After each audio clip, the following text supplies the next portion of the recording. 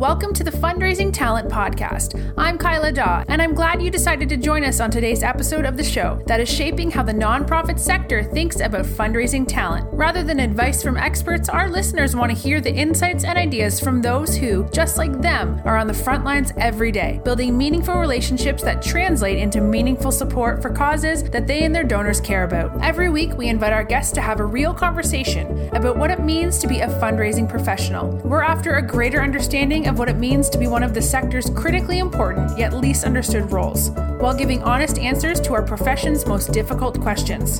Thank you for joining us in this episode of the Fundraising Talent Podcast. Here's your host, author, fundraiser, and master trainer, Jason Lewis. Hi, podcast listeners. My name is Jason Lewis, and I am your host for the Fundraising Talent Podcast. Before I introduce today's guest, I do want to thank our sponsor, QBack. There's a big difference between a solution that measures a fundraiser's performance and a solution that helps a fundraiser perform. QBack helps fundraisers to excel at their most critical task, developing deep, meaningful relationships with donors and cultivating them into lifelong givers. Give your fundraisers a better qualified portfolio, one that considers more than just capacity and simple scoring. Your fundraisers will also get insights into the hearts, minds, and connections of their donors. Fundraisers have a tough job. Help them close bigger gifts in less time by going to www.qback.com to schedule a free demo. Podcast listeners, the Responsive Fundraising Roadshow is finally back on the schedule. We have several dates confirmed. Since 2014, our team has been providing high-quality one-day roadshows in partnership with nonprofit leaders who want to showcase their space and provide thought-provoking and highly interactive fundraising training in their nonprofit community. Our roadshows have been described by our guests as hands down the best professional development experience that they have ever been a part of. This experience has been described as challenging assumptions with conversation-inspiring content and new ways of thinking. If you would like to register for one of the upcoming stops on the Responsive Fundraising Roadshow, just visit the link in the show notes. Hi, Bradley. I am delighted to have you on the Fundraising Talent Podcast today. You and I have been trying to get this scheduled for, I think, weeks, maybe months. Your folks or my folks reached out to each other's folks, and we got this scheduled, but I'm delighted to have you. Looking forward to this conversation. Always enjoy the opportunity to make a new friend. So before we dive into our topic of conversation, whatever big idea or bold opinion you've got for us, how about we just ask you to introduce yourself? Yeah, I'm Bradley Cook. I actually live in Las Vegas now. I'm originally from Atlanta, Georgia, and by way of Israel.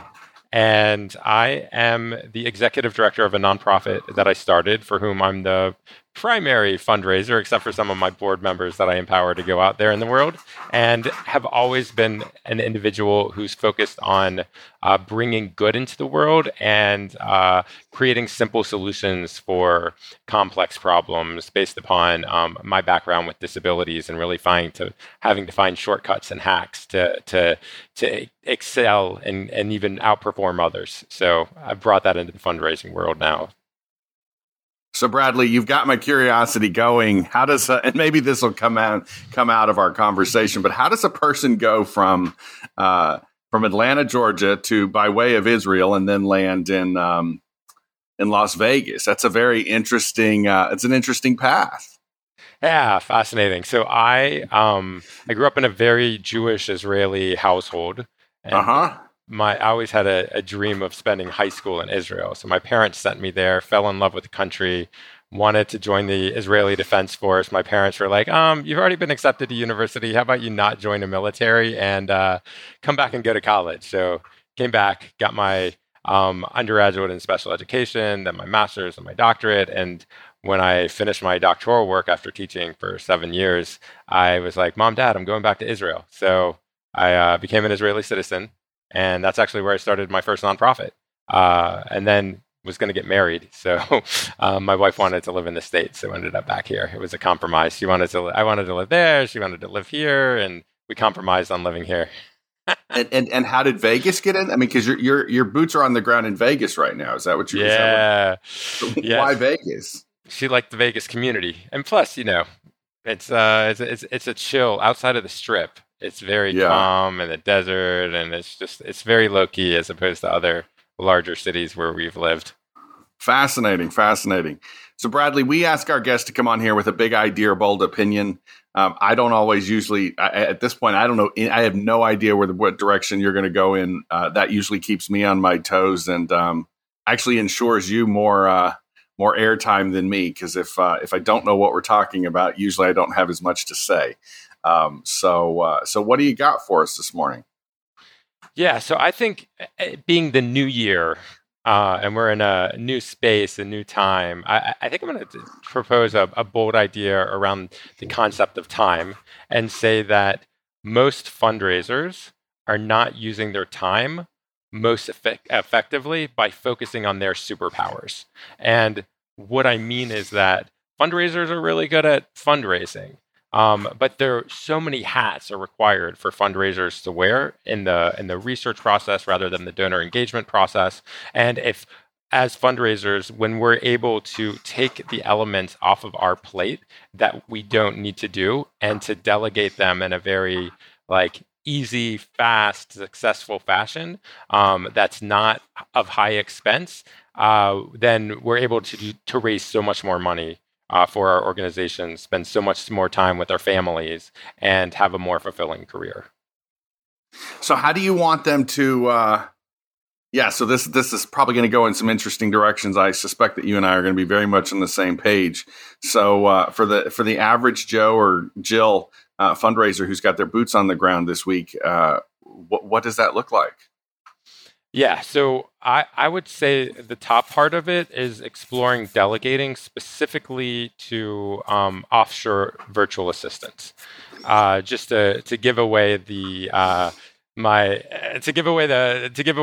whole answer to it, but a little story to go back behind this. So when I started my first nonprofit, and our fundraising goal for the year was meager. It was like maybe $150,000 or something. But we were just getting started. So I had to hustle. I had to do research. I had to make the phone calls. I had to do the donor appointments. I had to coordinate calendars.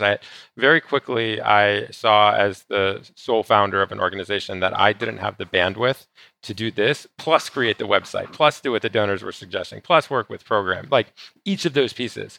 So I asked myself the question, how might I create a simple solution to the problem of not having enough time? And there was a book by Tim Ferriss called The 3-Hour Workweek. And I started reading that, and I was like, you know what? I think I can do this. I believe that I can go online, find a virtual assistant, start working with them, and start unloading everything that's challenging for me to do.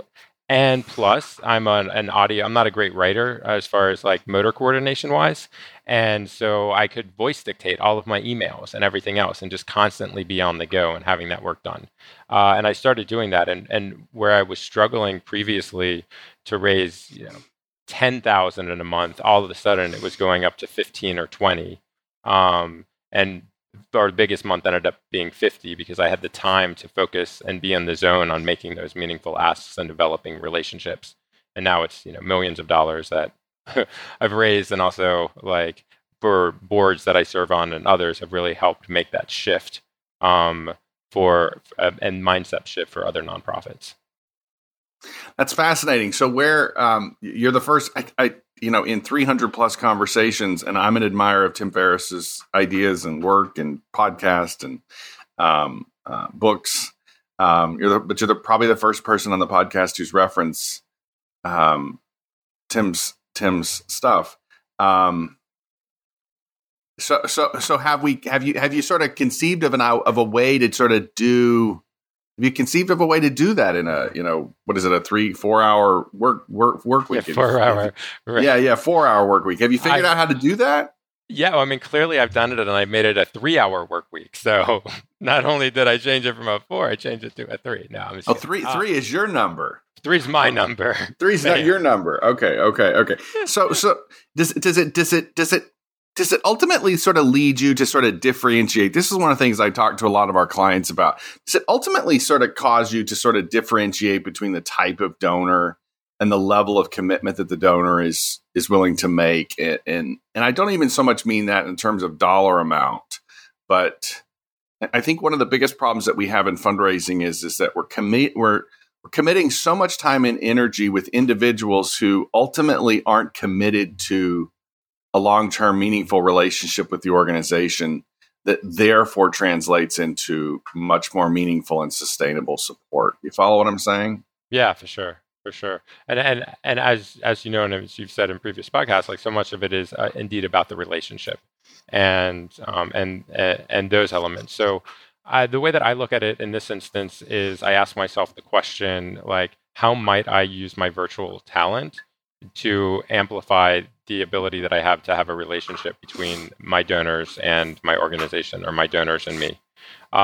Some of the simple things that I do is my assistant is with me almost the entire workday, and so they become a thought partner for me, because so often as fundraisers, like, we're in our own heads, or we're just talking, but we don't have folks to bounce ideas off of, or people to say, like, hey, have you thought about calling this person to fund this? They had mentioned something. So he's keeping up with my notes. He's being like actively feeding me different ideas on how to solve problems. And sometimes he's actually dialing the phone numbers for me in case I get nervous. I have some anxiety stuff going on. So sometimes I get like hesitant or procrastinate calling the people that I need to call. And he's like, Brad, got to do it. Like, I know you don't want to call this person, but they're going to write you a check, and you have to have that conversation.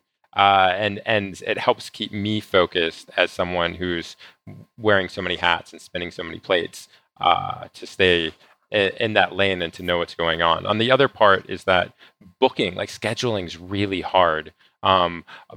The nonprofit that I run, Career Up Now, is a mentorship organization. And so we have like top industry leaders from across the United States whose time is very meaningfully occupied. And it's hard to get on their calendars for students, much less to make a solicitation of them. And so he coordinates, my assistant coordinates with their assistant, and gets me booked for short segments, and I go into those prepared, but I'm not having to get distracted by the back and forth and does this work or will that work, which also enables me to keep my head in the game rather than on logistics or operations of how to get those actual appointments. You know, you remind me, the notion, the word conversation sort of strikes me as particularly important to perhaps talk about. One of the concerns that I've always had about the way that a lot of small fundraising operations sort of struggle with is they're having so many internal conversations at the expense of not having enough external conversations. And what I'm hearing, especially in the small, anecdotal story that you just shared, it sounds like what you're doing is you're eliminating, which is a very insightful sort of way to put that. And I don't know that I've ever done that. I don't know if I've ever articulated it that way. Perhaps you all have. The idea of sort of by reducing the number of internal conversations that you're having, because, whatever the conversation of sorts it is, we always we think that we have to be invested in it, but it sounds like you guys are limiting the number of internal conversations in order to increase the ratio of external. And when I say external, I'm talking about the conversations with donors. Wow, I've never thought that was really profound, and what a great synthesis. Yeah, I mean, you and I'll brand that concept and sell it together. Because internal meetings, are such a time and energy suck, and especially for like the active fundraiser that needs to be hitting, like, pounding the pavement and bringing in the dollars to run an important mission. So that's really interesting. Those conversations often, and then all of a sudden I've pulled myself out of those meetings because I'm constantly going and I just check in. What I've also done, something that may be a little cheap, but I have my assistant form a buffer between me and my board, or me and my team, and so he'll also act as like, well, Bradley wants you to know this, or here's an update from. So sometimes if we can put a boundary between ourselves and the ones that suck our time, that we need to be doing what we need to be doing in, or like, for example, there's this government meeting that I have to sit on, and I have my assistant go there in my place, and takes the notes there and just reports back to me, because my presence isn't really required to be there. But then I can focus more on my fundraising and my relationship and those things, instead of sitting on a 3-hour meeting where there's going to be one takeaway that doesn't even apply to me, but it's important to have a presence from my organization there. And that's been also a really great way for me to stay focused and just keep what the eye is on the prize. At the same time, so much of I want to know what's going on with everyone in their lives, like at that very moment. So I have a list that every day my assistant like gets up with my major donors and just researches them for like 5 minutes. And if there's any big news or anything reporting that maybe isn't in a feed, they check out their Facebook and their LinkedIn to see if there's anything going on in that space. They report it to me right away, and I call them and I'm like, "Hey, I just saw that you were, on CNBC this morning," or "I saw like Mazel Tov on the bar mitzvah this past weekend," right, those sorts of things, and having that real time is also a change, because otherwise I go onto social media and I start checking their stuff out, and then I'm watching cat videos. So not a great use. So there's two things that what you've shared thus far sort of get me thinking, and the first one is the idea of what I call a fundraising CEO, and perhaps it's because you're a small operation, because you're a smaller organization that doesn't have this huge.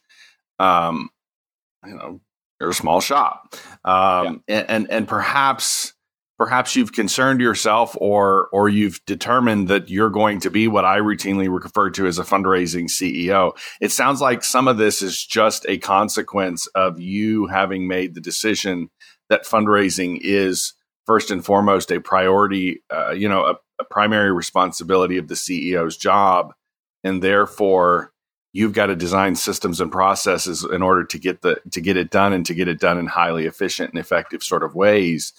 Is there something like that going on, or is that just or is the notion of the idea of a fundraising CEO just a sort of a byproduct of, you just making sense of how all this works? It's such a great term, fundraising CEO. I'm the quintessential fundraising CEO, whether I like it. That's what I like it or not. Definitely that's true. And what it makes me ask the question of is then how might these strategies apply to individuals that are solely fundraising or are just development officers, or and I can't speak from my own experience. As you said, I'm a fundraising CEO, but I can for some of the boards that I'm on that have kind of adopted these strategies into their operations.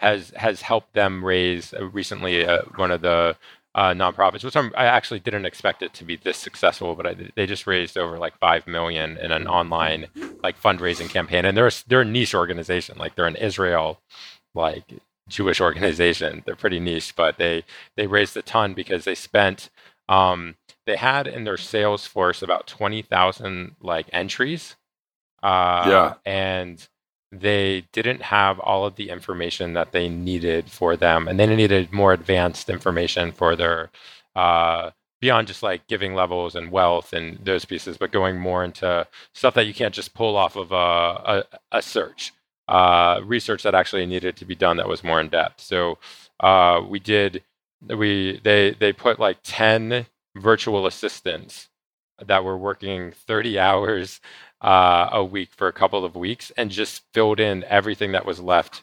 in their database, and then they were able to leverage all of that in this very successful campaign that they did, which for previous years they'd only raised like a couple $100,000, which also supported their major gifts asks, and also like put their organization in alignment, because like CRM management's like a beast for development and fundraising.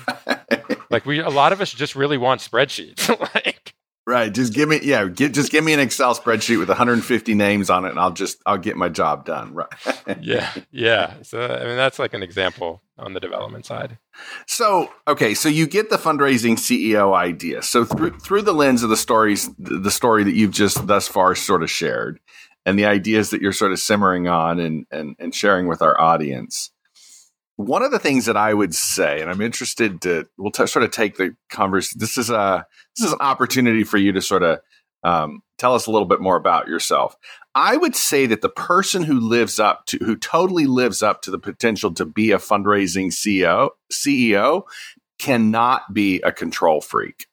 And I think that's fundamentally the problem that we have in the sector today when we talk about, I think there's a lot of retiring baby boomers who are vacating their jobs, and fundraising has, for the most part, throughout their professional careers, they've sort of winged it. And we have this younger generation that's assuming these executive director roles, these leadership roles, and oftentimes what are by necessity a fundraising CEO job, but they haven't gotten over their control issues. And I think these sort of characteristics, I think the person who can really truly live up to the idea of being a fundraising CEO, inversely cannot be a control freak. Does that make sense to you? Yeah. That's 100% the truth. It really resonates. And I would say, for me, I just don't like looking stupid or being embarrassed, right? Like, you can make mistakes, but please just don't make mistakes that make me look stupid or are embarrassing. Right. And that's kind of my bar, which I have most mistakes that people make, especially on my team, are not going to be humiliating or end us up in the press or whatever. Usually it's it said Mr. instead of Doctor or whatever, something like that. But I do have to be, the way that I strategically approached the way of being, feeling okay about letting things go and delegating, because at the same time, I do very much like to control my environment, is that I ask myself the question, first of all, what are the tasks that I'm doing every hour, every day, every week, every month? And I create a list with that.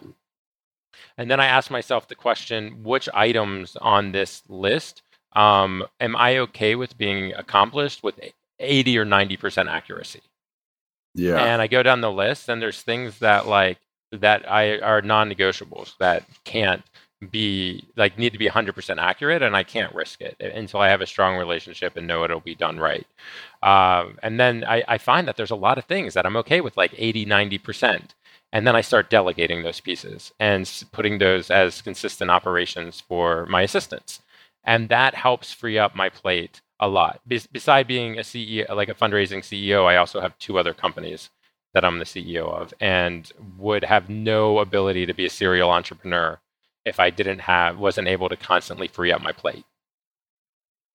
Yeah. So what I tend to see, with our consultancy, we have what we call lane 1 and lane 2 fundraising. Lane 2 tends to be on the other side of the initial, after the initial gift has been received and you've said thank you for that, and you have the opportunity to move that relationship in a very meaningful direction, and consequently, secure some oftentimes much more meaningful and consistent support. But what I tend to see, sort of using this control issue, is sort of Bradley, there's a difference between worrying yourself about how right or wrong the gala or the golf tournament might go versus worrying yourself over how well the meeting with Mr. and Mrs. Smith go at when you're having dinner with them next week, and you're going to ask them for a gift that's, exponentially larger than perhaps any gift you're going to get at the gala last week. And I think that's where, I was just having this conversation with a client last night. That's where the problem comes from. It's, even to the extent that we are control freaks in some context, it's where do you place that control? Where do you prioritize that attention? Where do you insist on that 80 to 90%? I mean, Giving Tuesday, for example. Look, Giving Tuesday, like a gala and a golf tournament, if it botches up, if it messes up, if if something gets misprinted, it's just scale, to the nth degree. But it's so much activity going on that even the possibility of somebody noticing that you mess something up is probably very unlikely, and it's probably not going to have all the consequences that we think it does. But yet that tends to be the place where I see that control freak sort of persona sort of simmer up too much, is, oh my gosh, we've got to do the gala, the golf tournament, or Giving Tuesday to this, most perfect, level. And what it comes at is the expense of getting that relationship with Mr. and Mrs. Smith right. You follow me? Yeah. That makes a ton of sense. Yeah. So where are you?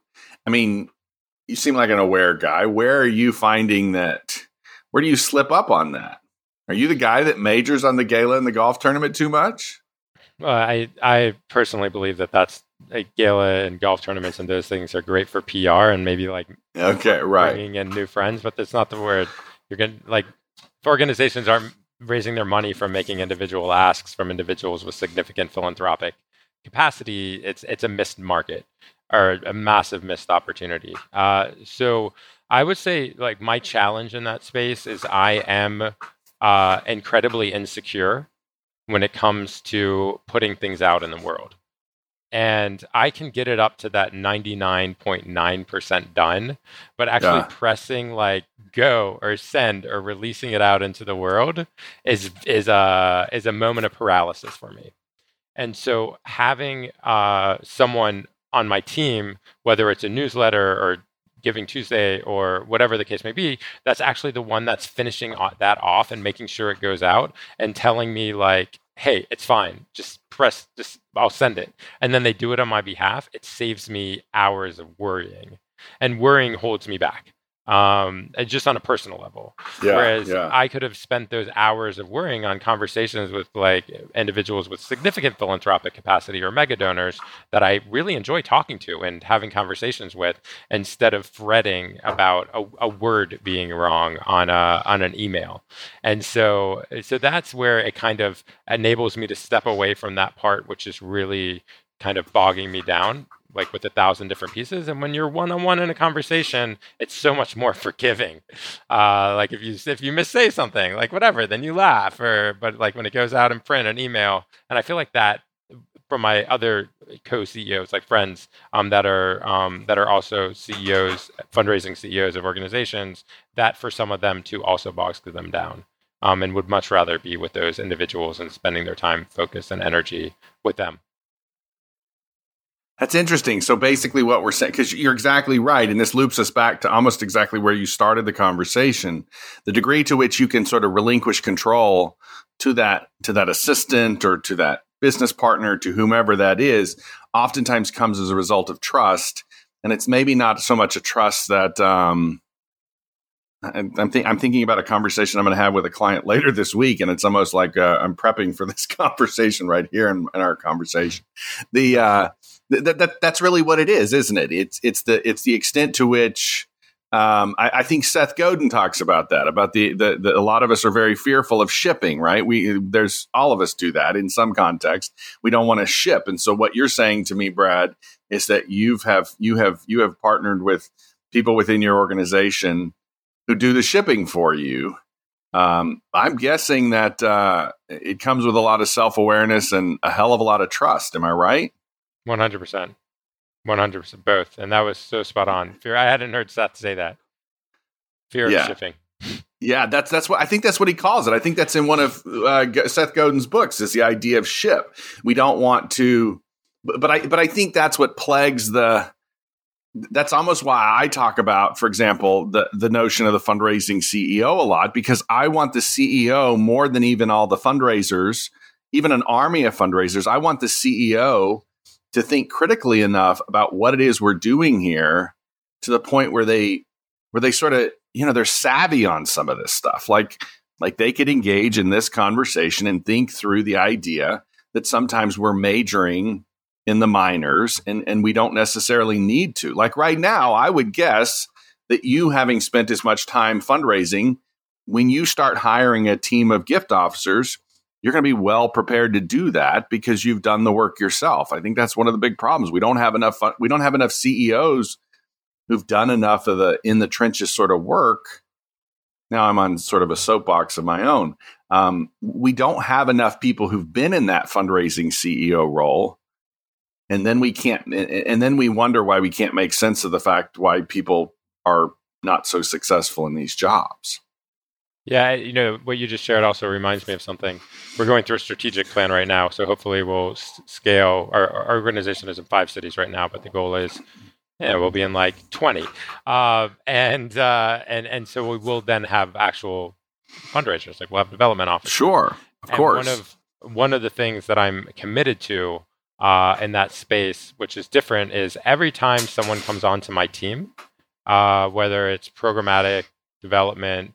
I'm going to make sure, or I already make sure, that they have their own like top-notch virtual assistant, that they start off with success of being able and go through training with me and others to be able to start off delegating and trusting from the beginning, so that again they can focus on their superpowers, and it doesn't and as much as off of their plate, just so that they can focus on the exact task that I need for them to do in the best way that's going to accomplish the goals that we need to accomplish for our organization. So before I let you go, Brad, and I want to hear about the organization, I want to make sure our listeners know how to find you if they're interested in continuing the conversation. But this idea of superpowers, if you had to sort of put from your posture in an organization where you're particularly at in the fundraising CEO sort of role, what are those superpowers? What are those 3 or 4? What are those things that I always like to, and my kids, it drives my kids nuts because they hate my dad's number 3, because dad's always trying to zero in on figure out what the 3 are. Don't add too many and don't have too few. But what are those 3 superpowers that you have? And does it line up? I guess my other question is, does it line up with what it means to be a fundraising CEO? What are those 3 superpowers you've got? Personally, that I have. Oh, I don't care, personally or professionally. Is it? No, I mean like personally, professionally, pertaining to me, not others. Right? You're asking. I'm asking. I mean, you've used that word superpowers, and I want to make sure I clarify before we hang up the phone today. If we're aligning up, are your definitions of what your superpowers are? Do they? I guess I'm curious to see if they are consistent with what I would say should be the superpowers of a fundraising CEO. That's what I'm asking. Yeah, I think one of them is taking everything in stride. Yeah, I like that. Like being able to take a view of the forest rather than being stuck in the trees, like an ability to jump in between the two shift between the two very easily, and creating new solutions for problems that haven't been tried and being okay with failing at them. Yeah. See, and if I think about that, if I think about those characteristics, you can't deliver on that for yourself. I like to think that in a lot of ways, that's some of the characteristics. That's what I would like to think some of my superpowers are. My wife might disagree with me, but when I'm delivering on those at the best that I can, those are also times when getting back to my remarks about control gets in the way of all those things. You say you can't deliver on any of that. If you want to be a big macro, innovative, sort of long-term thinker, being a control freak of the day-to-day in the weeds of, what's going on like today and yesterday, control is going to get in your way. Am I right? 100%. 100%. Yeah. So Bradley, we've had a wonderful conversation. We lose our listeners about 30 minutes in. I want to make sure that we get a few minutes to reiterate who you are, where people can find you. Perhaps somebody's interested in learning more about your organization. Sounds like you're a pretty innovative guy. You've got your hands in a number of things. So if somebody's listening to our conversation today, how do they find you? And remind us who the organization is. Maybe tell us about the website, where they go. And then the last thing I always like to ask, added in there, is who's perhaps the person you want to hear from? Is there a particular person you'd be inclined to, is there a person that finds themselves in a particular place in the world where you'd say, I'd like to hear from that person today? Oh, gosh. Wow. Okay. So I can be found. Thank you for that. I can be found if you just type in Bradley Caro Cook, BradleyCaro Cook onto Google. I think I had the first couple pages. So I'm very findable and reachable. Yeah. I'm the executive director of an organization called Career Up Now. And we're creating intentional communities of emerging professionals and community and industry leaders that come together to form personal, professional, and Jewish connections. And then I think the thing that I really would like any of the listeners to know about me is I'm one of those individuals who makes myself available. So if anyone has like questions or like I like helping other people that are doing good in the world, and just volunteering my time or be a thought partner. So if anyone like has questions about virtual assistants or about like whatever came up in the conversation today, like I'm very easily accessible. I mean, you'll be talking to my assistant Iggy, but like I make time and would love to be helpful to anyone. And the person that that I'd really like to hear from right now, I'm gonna go with. Oh gosh, I'm not good on my feet like this. I mean, there's names that are like popping up, and right now I'd like to do a deep dive into Elon Musk's head and like just know what is that guy thinking, or at least have him articulate. Because when you said about the part of control freak and not being in the woods, I mean, he has to delegate a lot and run so many corporations, and what's going on with Twitter, and has I'm very interested to hear from him. Yeah, it's kind of like the idea, Brad, of the expression, our greatest strengths are also our greatest weakness. I find myself reflecting on your question about Musk and the idea of control, him being able to sort of operate in whatever sort of high functioning level, wherever he does tend to be more highly functional, perhaps bites him in the ass every once in a while too. And so I think that's what, when we think about the superpowers that you just described about yourself, for example, you have to both be aware of sort of where that works for you and where that gets you in trouble. I say this with clients all the time. It tends to be those places where our control freak sort of button alarm starts to go off the most, where it, really just gets us in trouble, where you feel which I think is a fascinating sort of way to wrap up the conversation. You've brought us, full circle around this idea of having the individual's name is Iggy. Is that he or she? Iggy. That's the assistant.